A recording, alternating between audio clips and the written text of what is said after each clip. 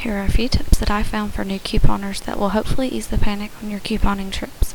Number 1, coupons may only be used once. The store will only be reimbursed for the single coupon that is scanned. Number 2, you may use one coupon per item purchased. If you have two $1 coupons for a tube of toothpaste, you would have to purchase 2 tubes of toothpaste in order to use both coupons. Number 3, you may not use multiple coupons on one item. You cannot buy 1 tube of toothpaste and use 4 coupons on it. However, if you have a manufacturer's coupon and a store coupon, you can use both on one item. Number 4, coupons cannot be copied. It is illegal.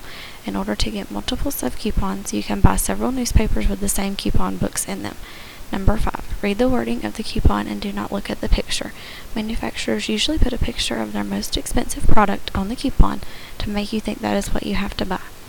Most of the time, the coupon will actually say 50 cents on any Pillsbury product, even though the picture shows the most expensive and highest count of cookies they make. Number 6, you can use a coupon on an item that is on sale. Several grocery and drugstores have store cards that can be scanned to get extra savings. With the store card and your coupon, your savings can sometimes more than double.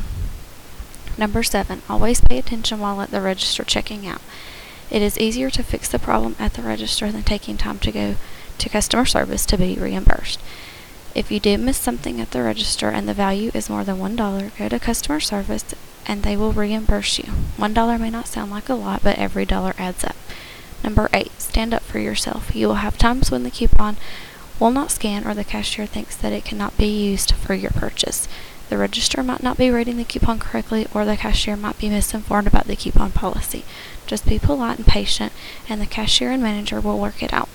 Number 9, be realistic about couponing. Not everyone will be like the extreme couponers on TLC.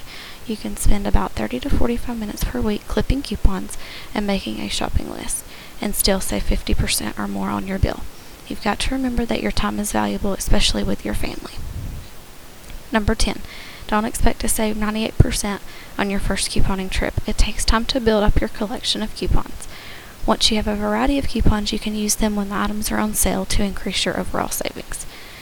Hopefully these tips will help out in your first couponing trip. Couponing is like anything else that you learn. It may seem a little tough in the beginning, but you will eventually understand it all and learn your own tricks of the trade.